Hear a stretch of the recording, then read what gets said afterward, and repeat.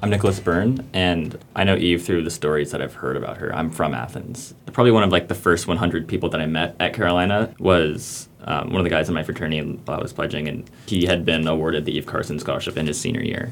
And that was a very special connection for us, was being from Athens. And exactly what Dory's describing, he was a humble, hardworking, just very kind person. And it was I was so happy for him that to have this scholarship and to join that community of people as well.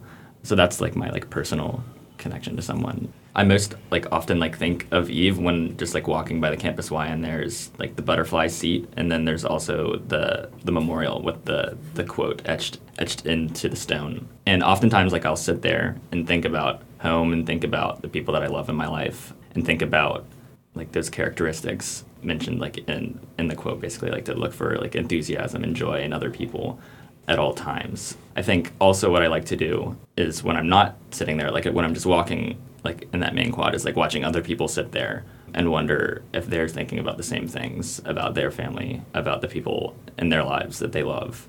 And I think it's just a reminder to cherish the moments that you have with people. I didn't have any moments with Eve except for maybe those moments.